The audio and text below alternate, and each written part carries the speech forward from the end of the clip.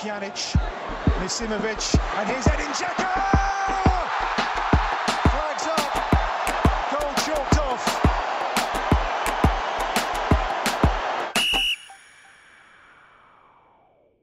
Pozdrav svima i dobrodošli u još jedno izdanje podcasta, Offside podcasta o bosansko-hercegovačkom fudbalu.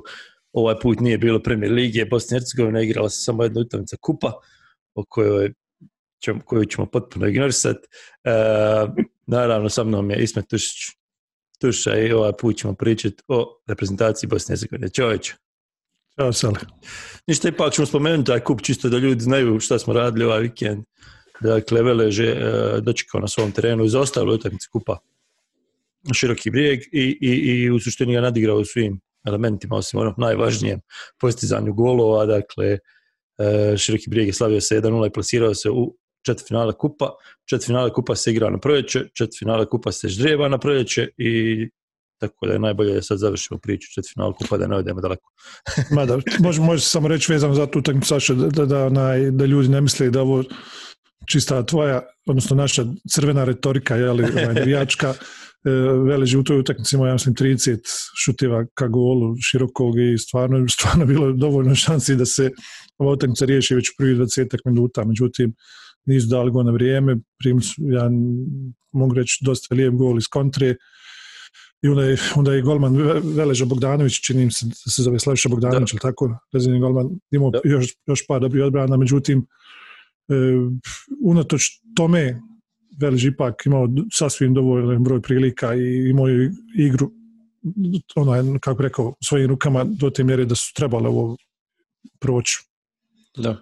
U svakom slučaju Široki zaslužio, obzirom kako su postavili i što je ovo bio cilj Tonija Karača, on je taj cilj ispunio, tako da zaslužena pobjeda i prolazak u četvrtfinale kupa.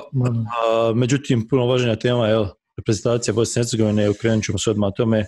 O klupskom fudbalu ćemo pričati već nakon sljedećeg vikenda kad se igraju utakmice 15. kola, ako se ne varam, Premier Lige Bosne i Hercegovine. Dakle, da sumiramo, za one koji nas nisu mogli gledati prije 3-4 dana nakon utakmice sa Iranom, smo mi radili Facebook live u našoj grupi, kojeg nažalost nismo mogli staviti na YouTube. Sinoć smo pokušali raditi, danas je ponedjeljak ujutro, sinoć u nedjelju navečer nakon utakmice Nizozemska Bosna i Hercegovina na Johan Cruyff Areni. Pokušali smo raditi live, nismo uspjeli zbog tehničkih problema, tako da u principu smo dosta toga rekli o utakmici sa Iranom.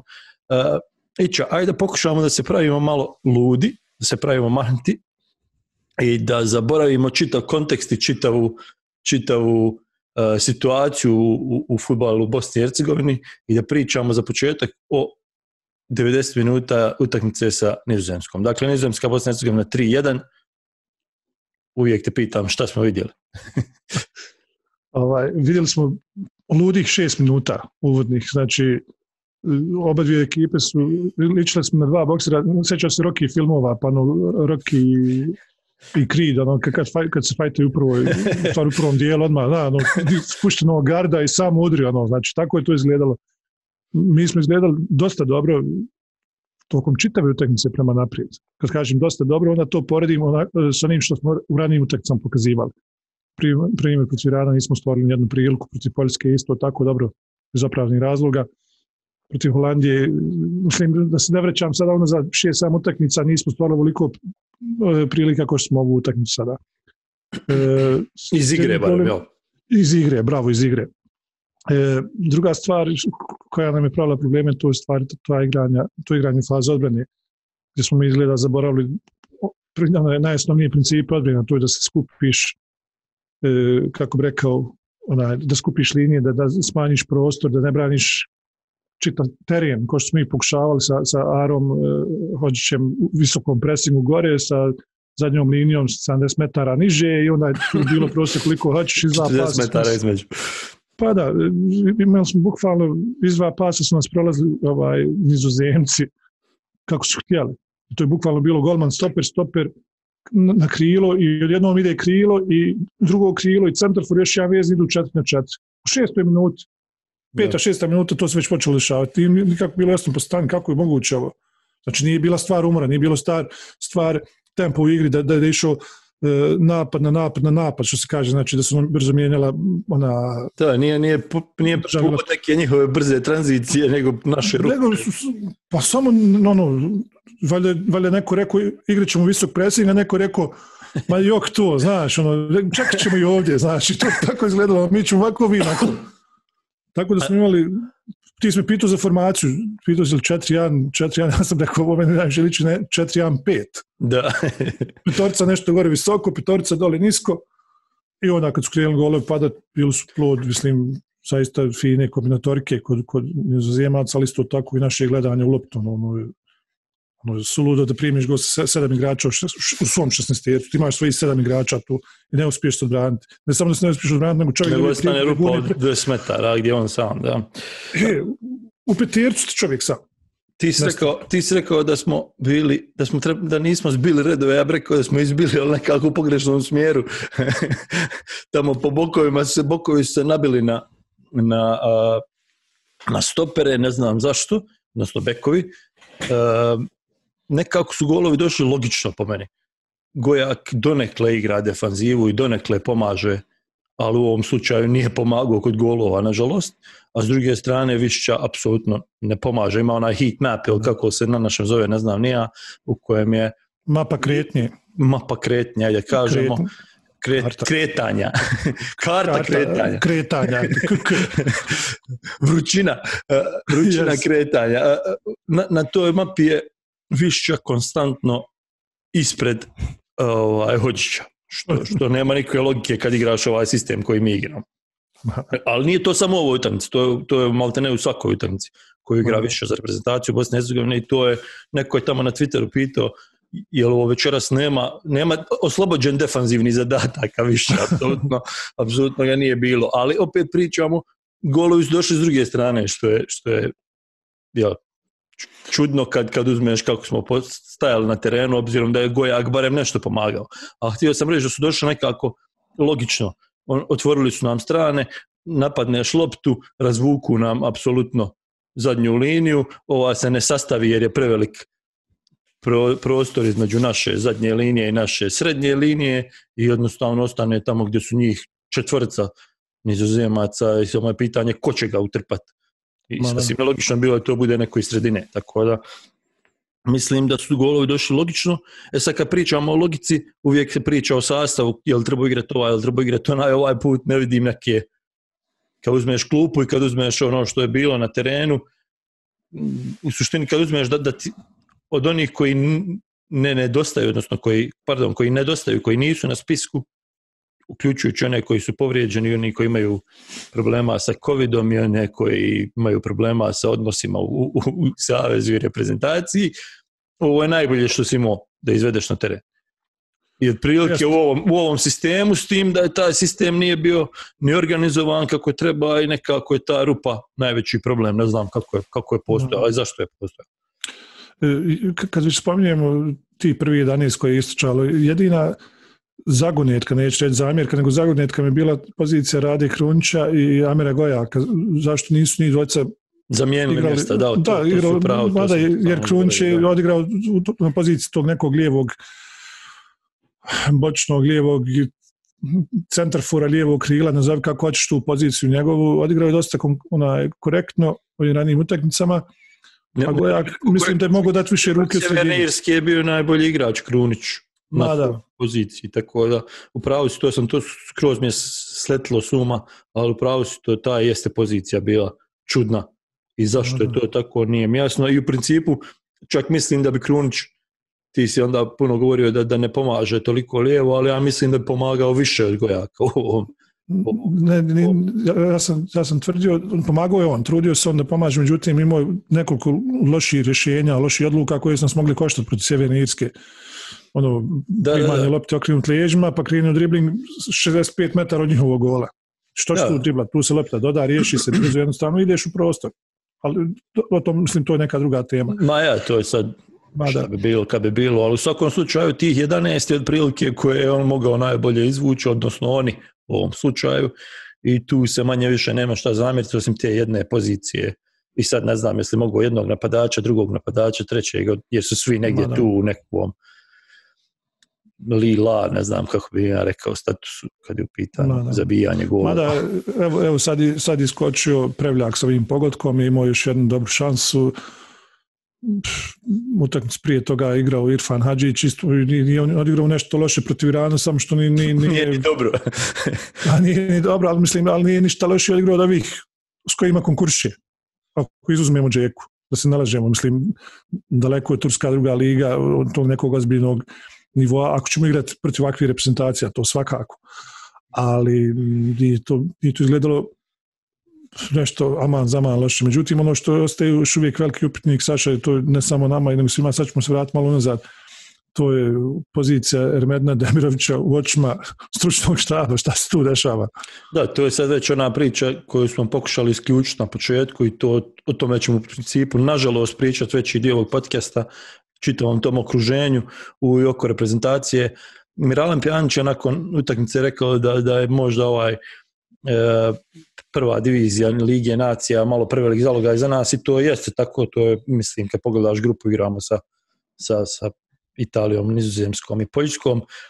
Ono što je u svemu tome po meni važno istaći da mi nismo tako grozno izgledali, jer odigrali smo dobro u Italiji, protiv Poljaka smo imali 1-0 sa 7 izmjena u sastavu, tek nakon što smo ispali iz baraža i nekako je ta Liga nacija izgubila smisao, ali i dalje smo odigrali sa igračem manje, ne znam koliko, ne sjećam se više, nije 70 minuta ili više, 75 minuta u Poljskoj, tu smo onako odigrali dosta slabu utakmicu protiv Nizozemaca, jučer osim tih nekih katastrofalnih reakcija u obrani, i dalje je to bila utakmica gdje si nisi bio egalu, rezultatski nije bila neizvjesna, ali nismo izgledali kao ne znam, nekakva ekipa za nabijanje. Sad se vraćamo na onu priču o problemima koji ima ova reprezentacija i Fudbalski savez i generalno fudbal u Bosni i Hercegovini, jer kad uzmeš ove utakmice, pogotovo sa Iranom i sa Nizozemskom u nedjelju, u principu nema se tu šta puno analizirati iz dva razloga. Onaj razlog koji ja već ponavljam zadnjih mjesec dana i koje sam ponavljao u live nakon Irana, da mi smo ove utakmice bacili u vjetar, da je potpuno bespotrebno bilo da tu sjedi Dušan Bajević i da čovjek neće više voditi reprezentaciju. Sam je rekao, nemam osjećaj da želi da vodi ove utakmice i onda se gubi osjećaj da ekipa želi da bude tu, da igrači žele da budu tu. Ne kažem ja da se nisu borili, ne želim uopšte da ulazim u takve nekakve teorije, zavjere ili kako da ih nazovemo. Ali jednostavno je logično da niko ne pristupa tome na isti način na koji bi pristupao da je došao novi selektor i da se ti boriš za nekako mjesto, da te on vidi da je tako, da se boriš za mjesto u budućoj reprezentaciji u kvalifikacijama za svjetsko prvenstvo. To uključuje utakmicu s Iranom, gdje smo izgledali, ja sam to govorio tada u live-u, izgledali smo isto kao ekipa koju si bacio na probu negdje u Rusiji, došlo 50 igrača avionom, pa hajde, igrajte jedni protiv drugi, pa ćemo mi izabrati jednog lijevog beka da može upast u Saturn iz odakle Saturn, ne znam, nije iz Moskve. Našao s tog najtežeg. ili nije, ne razumiješ što ću da ti kažem. Tako isto jučer sam ja imao osjećaj da je to ekipa solidnih individualaca, ali da nije fudbalski tim, znaš, nego kao, ajde da odigramo ovo i 90 minuta, da se kutaršemo ovoga, da završi ovo više. I tako imamo osjećaj da će biti Italija, tako da tu nas dovodi do ove priče koja je nažalost ključna, ne samo u ovome prozoru, nego generalno u fudbalu BiH u zadnjih nekoliko godina, jer to je povlači priču o tome koliko smo loše organizovani i koliko nemamo ideje šta hoćemo. Za mene su tu dvije stvari jako bitne, Saša. Kad već pričamo o tome, sad smo odšli malo s ove utakmice, jel? Ali vratit ćemo se, pošto je ovo naš podcast, naša pravila, jel? Moj balkon, moja pravila. Prva stvar je ta što smo i ovako izgledali i pod Prosinečkim nakon poraza, pomozimo koga smo izgubili, od Armenije, jel tako? U Armeniji, od koga nismo izgubili. Ja, mislim od Armenije, ne, ali baš vidjeli smo Fince, pa smo onda očili, kome smo onda očili? Grcima. Nije, poslije Finske. Jesmo, to je zadnje. Da, baš tako, to je bio zadnji vostaj. Nakon tog poraza to je izgledalo katastrofalno i to je izgledalo, znači to je već bilo pušteno nizvodu. I onda se dešavaju neke stvari, eto, znači Prosnečki hoće da ode i ovi ga zadržavaju, on ostaje tu mimo svoje volje i to sve izgleda tako da je on tu mimo svoje volje, da su igrači tu mimo svoje volje, da je igra tu mimo njihove volje, da tu ništa nije što bi ličilo na jednu ekipu. Onda odlazi Prosnečki i onda se nalazi rješenje Dušan Bajević. Dušan Bajević, čovjek od 71 godinu, čovjek kojeg sam ja prvi podržao kada je izabran za selektora i da se razumijem, ja svakog selektora podržim, ja nijednog selektora unaprijed nisam popljuvao za sve ove godine, nisam rekao da neće valjati, osim Čire, jer Čiro je došao u pogrešnom trenutku, tada je bio rat savezu, da se ne vraćam na to sve, znači nije bio Čiro kao osoba ili kao selektor, nego bila je ta situacija kakva je bila. Svi drugi selektori su imali moju podršku u početku dok ne dokažu suprotno. Tako će biti sa sljedećim selektorom, kogod on bio. Međutim, da sam znao, a oni su znali, oni koji su ga poslali, da sam znao da je Dušan Bajević čovjek, nisam ja doktor sada, ali izgledam oronolog zdravlja, čovjek koji jednostavno nije tu. Saša, ne može niko tvrditi da je Duško da je Duško u glavi tu, da je selektor, da razumiješ me, da je lider, da je vođa. Neko je to vidio, neko je to sve znao i neko je ipak zaposlio, unatoč tome svemu. Taj neko koga je zaposlio, za mene, neću pretiravati reći da je za Haga, ali definitivno da se preispita njegovu ulogu u Savezu i na kraju krajeva da ga se otjera odatle. I zašto su ga postavili kad su znali to? Oni su to znali, mi to nismo znali. U principu mislim da si u pravu s tim da mislim da je Duško unutra koliko može biti unutra, ali da ne može biti na isti način kakav bi trebao biti trener njegovog kalibra prije 10 godina. Dakle, oni su Duška postavili zato što je ime i prezime. I to je činjenica. To je bilo u tom trenutku, mi smo tada pričali kad je postavljen Duško, da je postavljen kao alibi. Odmah u startu. Kao savršen alibi za Fudbalski savez Bosne i Hercegovine i za ono što će se dešavati u narednih 6 mjeseci. Da li je to, jer je ljudi malo te ne zaboravili da je on tu došao da vodi play-off. Odnosno baraž. U martu, da.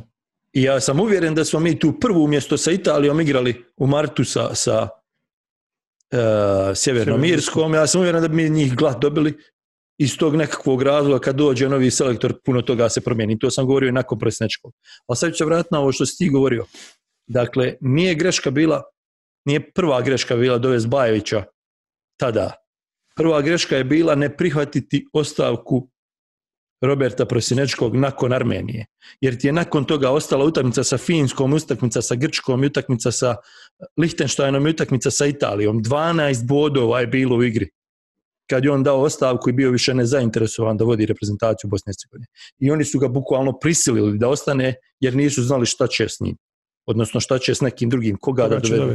Znači, prva greška i ti koji su digli ruku da on ostane su najodgovorniji za ovu situaciju. I ti ljudi su, znači, krivci zašto ovako reprezentacija izgleda u ovom trenutku.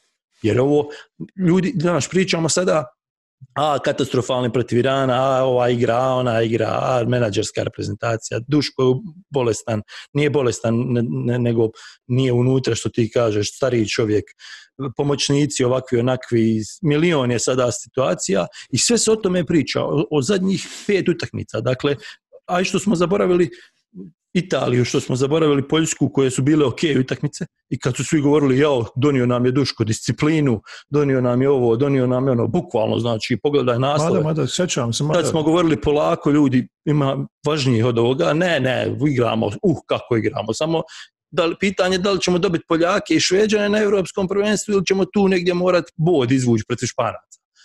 I onda se sve to promijeni nakon što izgubiš na penale od Sjeverne Irske.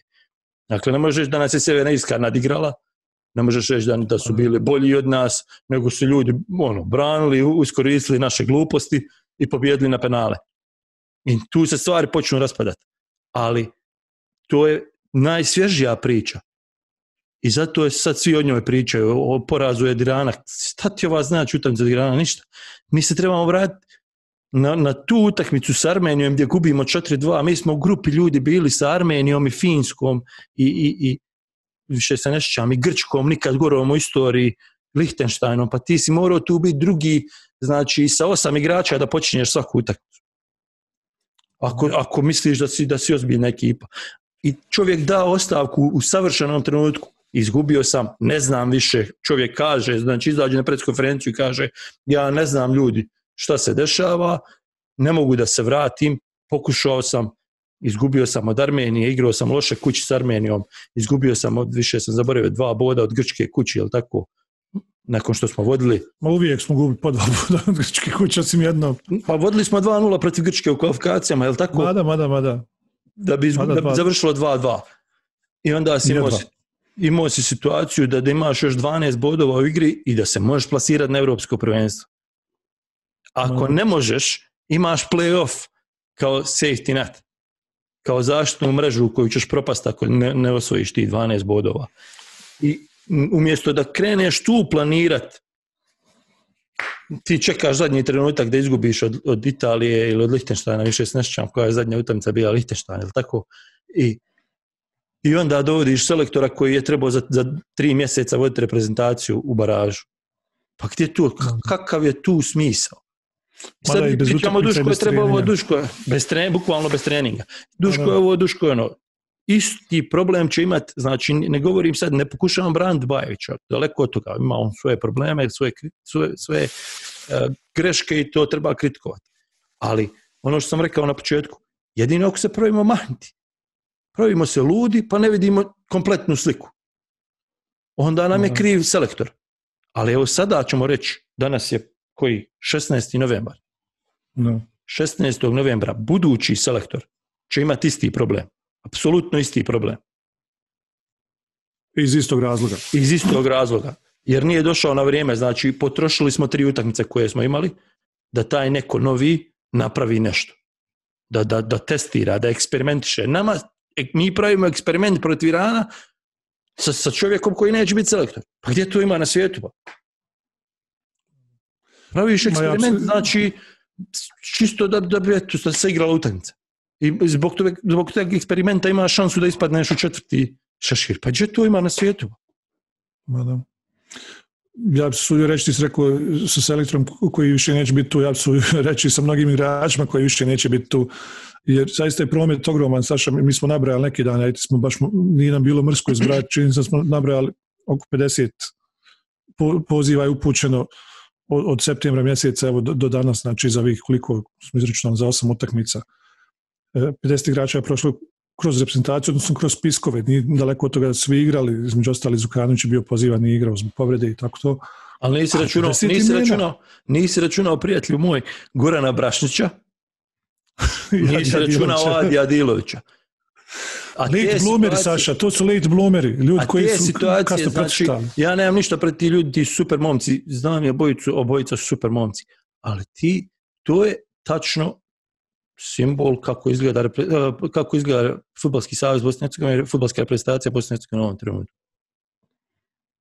Ja ne znam, evo sad, ljudi kažu, teško je poprati sva ova pravila u Ligi nacija i u svemu ovome, ali kažu, ne može se registrovati novi igrač. Jel tebi to ima ikakve logike? Je li Adi Adilović i Sinović bio novi igrač u odnosu na spisak? Da. Sad on definitivno jeste. Može se registrovati trener? Možda, ali možda je to odgovor. Pa zašto ne registruješ aktivno igrača za trenera onda? Ima li tebi to ikakve logike? Pa da, jer Adi Adilović, ja ne znam, da li on ima ikakvu ulogu unutar reprezentacija Bosne i Hercegovine ili on samo trener golmana u Sarajevu? Ja koliko znam, ne znam, stvarno sad toliko je reprezentacija da može biti u nekoj, ali U21 nije, U19 je koliko znam, Brašnić bio, sad ne znam, se tu nešto promijenilo, ali je bio U19, kako su tačne informacije sa njihovog fudbalskog, sa službenog sajta Fudbalskog saveza, što ne mora značiti, obzirom da na službenom sajtu stoji da je prva lopta u BiH došla 1908, a da je prvi klub osnovio 1905, tako da dovoljno govori o tom sajtu. O tačnosti. Ima taj sajt i propuste i u novije vrijeme, između ostalog naziva Zahmed Otiša, ali ajde, vraćamo se na to.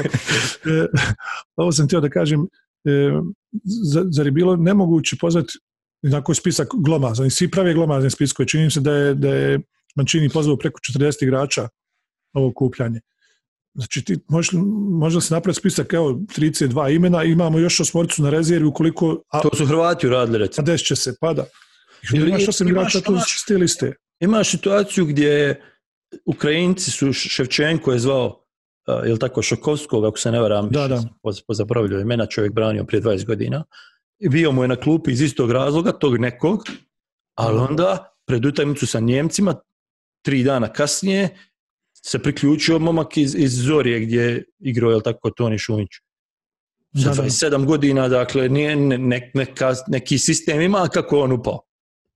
Na istu, na Liga nacija, nakon prijateljske utakmice, sve isto. Znači, ili se traži posebna dozvola od UEFA, ili se ima širi spisak, odnosno ili se ima rezervni spisak, ili se registruje kao trener, ne znam, iskreno ne znam, ali neki sistem ima. A očito da taj neki sistem neko nije provjerio. Neko kome je to posao, meni to nije posao da provjeravam ko ima pravo igrati, njemu je to posao, tomu nekome ko sjedi u savezu i zato dobija platu. Isto ko što je nekome posao da zna da Holandija, odnosno Nizozemska, igra u narančastim dresovima i da ti moraš imati za golmana dres suprotan od njihovog golmana i pošalje se mail, dobar dan, ja sam taj i taj iz Fudbalskog saveza Bosne i Hercegovine, vi ćete igrati u tim dresovima, koji vam je golman u dres, mada se sve to dobije u protokolu, ali hajde baš sad... Baš tako, ja sam krenuo reći... Glupi se pravimo, pa ćemo reći da nisu dobili protokol, zalutala pošta, pa ima li nazvat nekoga pa pitati, opet se vraćamo na priču, Ahmed Hođiću, ima li nazvat neko pa pitati. Sad nabrajam milion stvari i opet izgleda kao jedan dugi moj rent, ali... Ne, ali to je sve tako, Saša, ti si nabrao 4-5 stvari koje su, hajde, u jednu ruku možemo i opravdati donekle i možemo opravdati covidom i situacijom koja vlada u svijetu, ali s druge strane to su toliko stvari tako jednostavne za riješiti da i ni covid ne može opravdati do kraja. To su stvari koje pokazuju koliko ste organizovan ko savez. To se ne može desiti Fudbalskom savezu Luksemburga, Lihtenštajna, Farski ostrva, ne znam, Malte, pomozi mi sad, bilo koje ekipe, Gibraltara, jel se to njima dešava? Ne dešava, oni su katastrofalni kvalitetom fudbalskom, to se može desiti, i nama se može desiti da imamo 11 igrača koji ne znaju sastaviti 3 pasa. To se može desiti, to je problem generalnog sistema koji treba rješavati 20 godina, ali ovo ti se ne smije dešavati ako nećeš da budeš amaterska organizacija. A oni nisu amateri, oni imaju plate, jako dobre plate prema onome što se da čuti. Da sad ne govorimo cifre. Znaš, i onda izađe predsjednik saveza i kaže, pa nije to baš tako loše. Pa šta je onda loše ako ovo nije loše? Ja ne znam šta je loše. Bosna i Hercegovina igra u bijelim dresovima sa crnim čizama. I kaže, nema veze, sta dresovi ne igraju. Ne igraju dresovi, ali pokazuju koliko si ti nezainteresovan za svoju tradiciju, za svoju zemlju, za svoje boje, za svoju... Ti si nezainteresovan za to, jer ti je negdje došao taj dres i ti si rekao, ok, može, napraviti. Mada. Možda i mi printer crno-bijeli bio, pa kad su izašli linije nisu znali. Pa šta, bili smo zmajevi, sad ćemo biti zebre, šta ima veze, idemo, samo životinjsko carstvo nastavlja se. Ne znam, to je toliko, ali evo sad smo zalutali, pričali smo prije podcasta i pokušali smo da zadržimo nekakav kompaktnost, da upotrijebim u fudbalski taj termin, ali očito da je to nemoguće.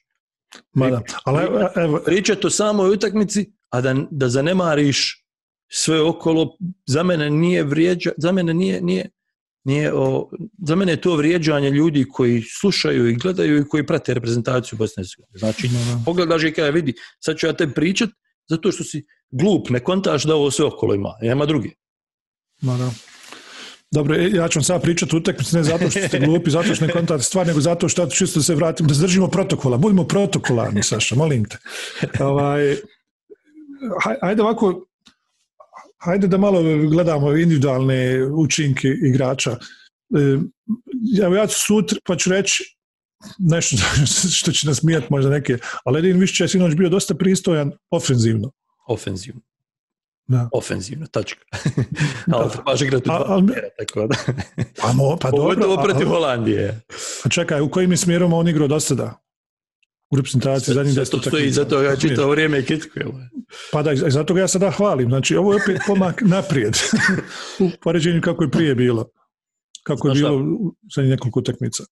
Prva stvar koju sam htio zapisati, koju sam htio reći kad je počela ta utakmica, je ako opet zanemarimo sve stavimo na stranu kad ti uzmeš ti 11 igrača koji su istrčali na teren, to nije loše.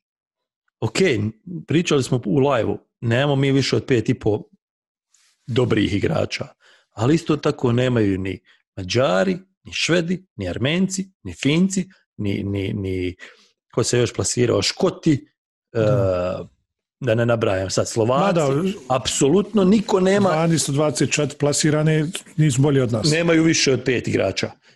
Znači, ovo što ti imaš, kad uporediš što je Švedska dan ranije na Friendsu igrala sa Hrvatskom, imenima, individualnim kvalitetom, karijerom, apsolutno nema ogromne razlike.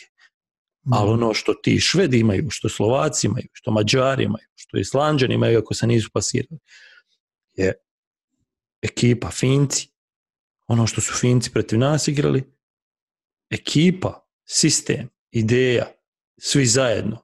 To nedostaje u ovoj ekipi. Znači, ljudi konstantno govore, treba reći, priznat, nije to naš kvalitet. Nije kvalitet da dobijamo Italiju, Holandiju i Njemačku i da se borimo za polufinale svjetskog prvenstva. Nemamo taj kvalitet. Ali imamo li kvalitet da budemo na europskom prvenstvu pored Armenije, Finske, Grčke u grupi i Lihtenštajna? Imamo. I juče ti je to potvrda i utakmica sa Nizozemskom. Kući ti je to potvrda i utakmica sa Italijom. U Italiji ti je to potvrda. Ali nedostaje neko da od toga napravi ekipu. I jednostavno govoriti da nemamo kvalitet je pogrešno. Po meni. Opet mi bježiš s utakmice.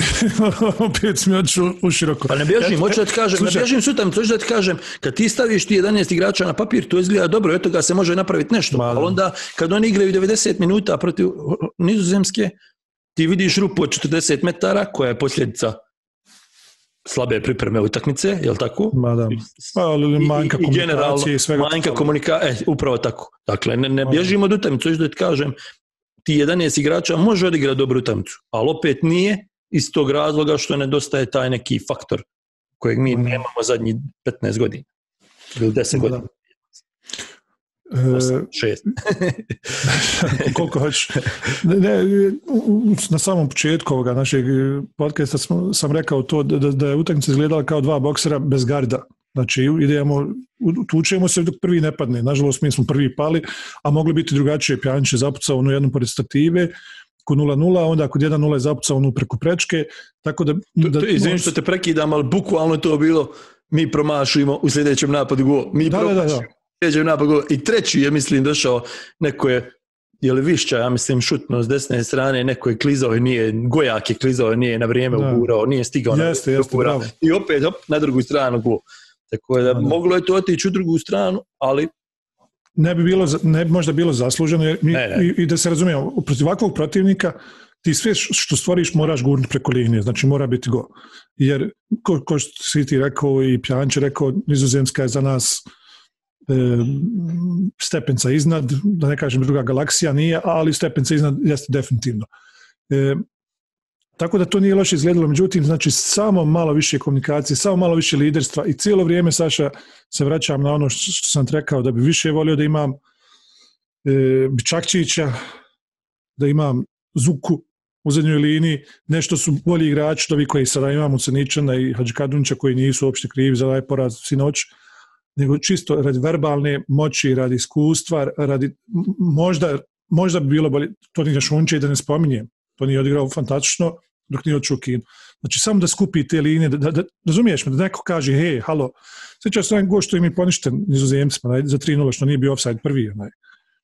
Tu ti najbolja, to sve govori, znači iz veznog reda čovjek ti šprinta kroz sredinu između stopera i lijevog beka, nema niko da kaže, halo, jer čuješ, sve se čuje. Jučer smo djeca bila na treningu, tako sam prvi put u životu pogledao utakmicu na Miru i pogledao sam čak i onu emisiju prije utakmice na Miru, tako baš sam slušao pažljivo šta se priča. Ti ne čuješ, bolan, ne čuješ nijednu direktivu, halo, lijevo od tebe, desno, razumiješ me, nikom ne pomaže, nego kad prođe, šta bi? Ja ga nisam pratio. Znači, samo to liderstvo nam falilo, to iskustvo nam je falilo. Mi se odričemo takvih igrača koji imaju 10-15 godina iskustva igranja u velikim ligama i velikim utakmicama. Odričeš i se zato što, eto, ne znam ni ja, nešto gradimo, a nismo baš sigurni šta gradimo. Ti nemaš Begovića koji može galamiti, koji bukvalno pomjera igrače ispred sebe i stavlja ih gdje treba. Nemaš Tonija koji nije došao iz Kine, niko nije objasnio opet šta se dešava, zašto nije dobio Toni poziv, jučer je igrao, prekjučer je igrao za Švedsku Danielson koji je igrao iz Kine, u Kini.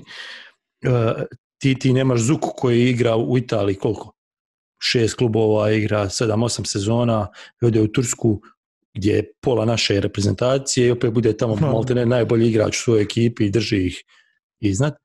Jer jednostavno, šta, Zuka se oprostio, niko ne pita što se oprostio, jer očito i tu neki problem. Da. Nemaš, ako hoćeš, nemaš i Biševića koji ti može biti na klupi u slačionici pa zagrliti Prevljaka pa mu reći, vidi majstore, napravi korak nazad, treba ti taj korak da bi ostao na polje mjestu, glupam sada, hoću. Nemaš milion sad igrača, ti ja mogu Vrančića koji igra najtežu ligu na svijetu i koji je navikao da sjedi na klupi, koji je navikao da je džoker, koji se nikad ne bi žalio, ti mu daješ koliko, 7 nastupa, od toga 2 protiv Gibraltara, 2 protiv Lichtensteina ili nešto tako. Znači, umjesto da imamo, ako treba neka i 40 unutra, ali ako ćeš ti objasniti Zuki da je njemu tu da stvara zajedno sa Tonijem, da stvara tog Saničanina, da mu pomaže, da mu priča, ja sam siguran da će Zuka reći, ne, frki, ostaću ja na klupi ili na tribinama, ali daj da radimo svi zajedno. Ali mi to ne radimo, mi se prelako odreknemo, niko nam ne valja. Ovaj sad radi ovo super i drži ga tu i to je to, a to što nema drugih 5 stvari i onda ne možeš, ti imaš, nama igraju 2 stopera koji imaju zajedno 6 nastupa. Sasvim je logično da oni nekad ispadnu, da naprave grešku, da nisu unutra, da to je sasvim logično. Ti ne možeš graditi u isto vrijeme, mi gradimo u isto vrijeme 3 stopera. Po meni je to a i 4, ja bi se sudio reći, sa Kovačevićem koji isto nije standardan. Mislim, nema koliko ima 3-4 nastupa i on nema, nije on puno više utakmica za reprezentaciju. Dobro, kad smo govorili o individualnim Mića, moramo se malo osvrnuti na nastup Kolašinca koji je odigrao užasno. Kriminalno. Mislim da se to mora se osvrnuti na to obzirom. Ok, sve slaba priprema utakmice, je ogroman prostor ostao lijevo, ali je stajao njegov izbor odluka i njegovo postavljanje i njegovo, ne znam, sve, njegovo sve je bilo. Kako je moguće što odigrati onako utakmicu? Problem Kolašinca nije nov. Taj problem postoji još od jedne utakmice sa Grčkom u Sarajevu, odnosno u Zenska smo vodili 2-0 kada je završilo 2-2. Već je tu, barem meni u stvari postalo jako očljivo da on zaista loš igra kad su četvorca u zadnjoj liniji. Znači, ja sam nije vraća tu nazad 5 godina govorio, vidjelo se nije se vidjelo tada. Sve on to nadomještao svojom trkom, svojom borbom, svojom željom.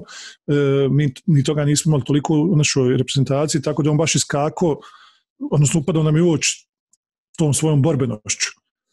Međutim, sada kada ni te borbenosti više nema, nego sad kad se traži malo mozga, vidi se da nije baš onaj najsigurniji kada su četvorca u zadnjoj liniji. I sigurno je on puno bolje, mislim, sigurno, 100% bilo to sve puno bolje, mi igramo sa 3 stopere i sa njim igramo ka nekom vrstom wingbacka na lijevoj strani. Može igrati i lijevog stopera, može igrati lijevog wingbacka, obzirom da, mislim, bolji je puno wingback izbor, ali opet se vraćamo na to. Dakle, mi uporno pokušavamo da igramo sa Kolašincem, nešto što čovjeku ne odgovara i s čim ima problema, pogotovo u reprezentaciji BiH gdje nema pomoć, nema toliku pomoć u defanzivi jer ostaje izložen i to je jednostavno, ok, Kolašinac odigra lošu utakmicu, ali ne bi rekao da je tu razlog samo on, nego opet treba gledati širu sliku i to da nema pomoć, da od jednog igrača nema toliko pomoć od veznih igrača, odnosno ima tu rupu od 40 metara i opet ima problem. Sinoć imao problem i Saničan, sinoć imao problem i Todorović, koji je puno loši igrač od Kolašinca i on se, mislim, Kola bi se trebao bolje snaći u toj situaciji, to je sve. istina. Ali i dalje je to jedan malo veći problem od toga da eto, Kolašinac ne zna i gotovo. Znaš, to je ono što čitavo vrijeme ponavljamo. Mi smo reprezentacija koja ima 5, 6, 7, 8 igrača i ti moraš prema tome malo se prilagoditi i praviti nešto, a ne samo eto, zamislili smo mi da se ovo igra ovako, može se to igra tako, a očito da nemaš igrača za to. Ali što ja govorim, ti na lijevoj strani na desnoj nemaš neke dostojne alternative, ni Todoroviću, ni Kolašincu. Ovo što imaš na desnoj strani, to je sve tu negdje. Ljudi sada spominju Mateja Sušića kao igra za Kluž, igra Europa Ligu, pa igra, ali i on je bio u reprezentaciji, igrao nekoliko utakmica i ne sjećam se da je iko rekao wow, evo ga, novi Muđa. Niko nije mi od Muđe Kuburimo na desnoj strani tu. Ogi je zatvarao jedno vrijeme, ajde rećemo da je igrao dosta korektno na toj poziciji, ali nije tu bilo, mi nismo imali desnog beka vrijednog spomena od Muđe. Ali opet ću vratiti na to što ti govoriš, opet ću vratiti na tu čitavu pripremu utakmice. Ti si imao Cipetića koji debituje u Italiji. Da. Ali si mu pripremio situaciju da on, pored toga što je daleko kvalitetom najlošiji igrač na terenu, da to pokriješ. Znači, mi smo ušli pripremljeni da nam je desni bek problem i da ćemo ga pokriti Cimirotom, koji mu je odradio pola posla i pomagao. Opet je došao gol preko njega. Sve je to u redu. Ali si ti uspio minimizirati taj njegov nedostatak kvalitete. To je stvar koju ti kad ideš na Nizozemsku trebaš imati na papiru. Ovaj mi je najlošiji, sad to ću mu pomoći Krunićem i lupam sada Cimirotom da se zatvara to, ili ćemo igrati s petoricom, ili ću spuštati toga, sad lupam ja. Ali razumiješ moju poentu. Tako smo ušli u utakmicu s Italijom i zato smo izgledali i organizovano, i disciplinovano, i ide nam, i izvučemo rezultat. Zašto ne ulazimo tako u utakmice sa Armenijom, sa Iranom, sa Finskom? Znači, ti moraš imati neki plan da bi to izgledalo dobro. Nema veze što, istina je, fali kvaliteta, ali ti taj kvalitet, zato je selektor važan, ti taj kvalitet nadomjestiš drugim stvarima. Nije stvar samo borben, ljudi govore srce na teren, borbenost, sve je to super, možeš ti skakat na glavu, ali ako si izložen boljem igraču, ne može ti to ništa pomoći. Možeš ga ti zgembat s 2 noge, možeš ga šta god hoćeš, ali ništa ti to neće pomoći ako nemaš organizovan sistem koji će ti pomoći da odbraniš od toga. I kad to tome počnemo razmišljati, bit ćemo ekipa. Jer ćeš tako stvoriti koheziju u ekipi, znaš. Ne može, da se neće dešavati da ideš na penale najvažnije u godini dana, da svak stoji iza sebe. Da se ne sprema, da. To što si rekao, Saša, to je jako me raduje to, jer zadnjih 6, 7, 8 godina kuburim s tom pričom, s ljudima, pošto imam jako puno prijatelja navijača, znači ljudi koji su vezani za reprezentaciju emotivno i koji putuju i koji prate i koji bodre i često ta priča krene ne treba ni igrati ako neće igrati srcem, ama treba igrati ako će igrati glavom, ako će igrati mozgom. Nama trebaju pametni igrači, nama trebaju mozgovi na terenu. Srce, evo, daću ja srce, sa tribine ću ja dati srce, daćeš ti srce, svi ću mi bodriti, ginuti. Naše je da ginemo, naše je da bodrimo, naše je da ne razmišljamo previše, nego samo da ih nafuravamo, znači baš da ih nafuravamo, da oni još više daju sebe u to sve, ali pametno. To je scena kod prvog gola sinoć, Saša, kad ti imaš 7 svojih igrača, znači 7 igrača u bijelim dresovima u 16-tercu i svi gledaju loptu, znači svi su oni spremni da ukližu, da se bore, a ćeš uklizavati kad ne vidiš igrača da tuđe Cimirot pobjegne igrač i on stane i gleda će ga ko isprati, će ga ko dečka. Znači tu nema mozga, tu nema glave. Možda se postala tu. To niko nije rekao, ma haj koga jebe, ne moramo ga pratiti. Svi su on to htjeli, svi su on to željeli, ali nije niko rekao šta da uradi. To je činjenica. Ne postoji igrač reprezentacije od kojeg mi na tribinama želimo više da igra na svjetskom i na europskom prvenstvu. Dakle, to zaboravite. Svi oni, ako ništa zbog sebe hoće da igraju na svjetskom i na europskom prvenstvu i svi oni daju sve od sebe i sve je to u redu, ali nije to dovoljno u takvim uslovima da ti praviš rezultat. tebi za rezultat treba puno više od toga, ajmo poginuti. Ne gine se, nigdje se ne gine. Kad pogineš, izgubiš čovjeka. Znači, to i je problem. Što često ginemo na terenu, umjesto, onda se to ne vidi. To se ne vidi. Ti kad igraš na taj način, ti možeš ginuti, ali se ne vidi jer ne daje rezultat. Priča je na kraju opet ista. Ovaki si, onaki si, grozan si, ne trudiš se. To je ono što smo pričali, recimo, o Edinu nakon Sjeverne Irske. Ti znaš da Edin neće praviti taj pritisak, jer nije takav tip igrača. Nije to od juče, nije takav tip igrača bio ni u Wolfsburgu, nije takav tip igrača bio ni u Manchester City. Pa jednostavno čovjek drugog profila, ok, onda se prilagodi tome.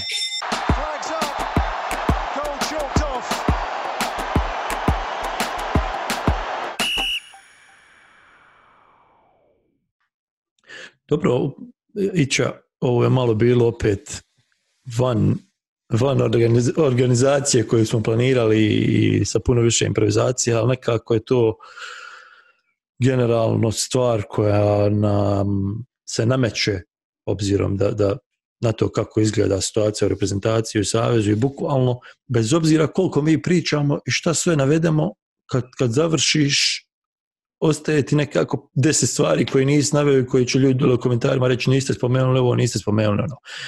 Ali hajde probamo zaokružiti priču. Dakle, mi ovo snimamo u ponedjeljak, nismo sigurni kad će izaći, ali utakmica s Italijom je pomozi Miću. U srijedu. Dakle, utakmica s Italijom je u 20:45 u srijedu, zadnja utakmica u 2020. godini. Duško Bajović je bez pobjede i to ga samim tim čini rezultatski najgorim selektorom reprezentacije Bosne i Hercegovine ikad, a ovu godinu najgorom godinom ikad. Čisto da zaključimo, dakle, Duško Bajović nakon ovoga 99%, to ne smijemo, s obzirom kako funkcioniše Fudbalski savez BiH, ne smijemo reći 100% odlazi, ali 99% odlazi. Ne znamo niko, ni na koji način će se birati selektor, ni ko su kandidati, ni šta se traži od tog selektora, tako da ne možemo sad lupat. Samim tim utakmica protiv Italije po meni gubi svaki smisao i ne vidim nikakav razlog da pričamo previše sada o njoj. Osim opet da se pravimo mahnuti, pa znaš, valjalo bi nam 3 boda, samopouzdanje, bla, bla, bla. Vidi, valjalo bi da ovo bude jedna od utakmica gdje ćemo odraditi stvari po nekom redoslijedu, gdje će prvi 11 najboljih igrati i gdje će ući najbolji 12, najbolji 13, najbolji 14, najbolji 15, jer to do sada još nismo vidjeli, osim one utakmice s Italijom, one prve što igra u Firenze. Tako da to bi volio da vidim, znači čisto da vidim 90 minuta egal utakmice, čisto da mogu lakše zaspati najveće možda ili šta. Ali prosto sumnjam. Ne, ja vjerujem da će tako biti, gledao sam spisak Italije, mislim ima tu igrača koji stvarno nisu zaslužili to mjesto da budu, ali kao što rekao Mancini je pozvao preko 40 igrača i sigurno će mnogi od tih tog nekog C kvaliteta, u stvari nije C kvalitet, italijanski C kvalitet je odličan kvalitet, ali eto, rećemo, izaći s rezervnim sastavom, barem se ja nadam. Pardon. U svakom slučaju, šta god da se desi, čak i neka ubjedljiva pobjeda nad Italijom, neće u stvari imati nekakav neće biti dugoročno dobra stvar za reprezentaciju Bosne i Hercegovine ako ne napravi se nešto novo sa novim selektorom. Biće jedino dobro za Duška Bajovića da popravi tu svoju sliku, da na kraju pobjedi Italiju ili da u 2 utakmice ne izgubi od Italije. Najgori selektor, a uzmeš bod u Italiji i uzmeš bod Holandiji kući, što se nije baš često dešavalo u našoj istoriji, tako da stvarno čudna situacija, ali čitavo vrijeme ispada kao da branimo Bajovića, nismo, on ima ogromnih grešaka, između ostalog izbor igrača, između ostalog izbor taktike, priprema utakmice kao jučer protiv Holandije, Nizozemske, puno grešaka koje su objektivne i koje treba kritikovati, ali meni je čitavo vrijeme na glavi to što ponavljam, 100. put, danas 100. put, od kad smo počeli raditi ovo, stvari treba stavljati u širi kontekst i da je samo problem selektor, bilo bi vrhunski jer zamijeniš selektora i to je to. Međutim, to nije problem kod nas i očito. 5-6 selektora se mijenja, ne znam ja, 4-5 selektora se mijenja, ništa se ne dešava. Problem je to što ga ne zamijeniš na vrijeme i što kad ga zamijeniš, ne zamijeniš ga sa čovjekom za kojeg znaš zašto ga dovodiš. Je li to bila odjeva? To je bila odjeva priča o reprezentaciji, vjerovatno i za 2020. godinu, jer sumnjam da ćemo nešto posebno snimati nakon Italije, možda neki live, ako uspijemo potrefiti dugmad, možda neki live poslije Italije, ali sumnjam da ćemo ga uključivati u neku redovnu emisiju. Tako da, taj live možete pogledati na? Možete pogledati na, nismo sigurni gdje, na Facebook page-u ili na Facebook grupi. Facebook grupa koja se može svak pridružiti iako je zatvorena. Ne znamo ni sami zašto je zatvorena, zato što nam Facebook ne da je otvorimo. Facebook page koja se zove Podcast Upside, to nije bilo teško pretpostaviti, ali eto. Imamo Facebook page na kojem se nekad nešto nađe malo drugačije od ostalog. Ono što je najvažnije, imamo Patreon gdje nas možete podržati i biti dijelom Upside-a.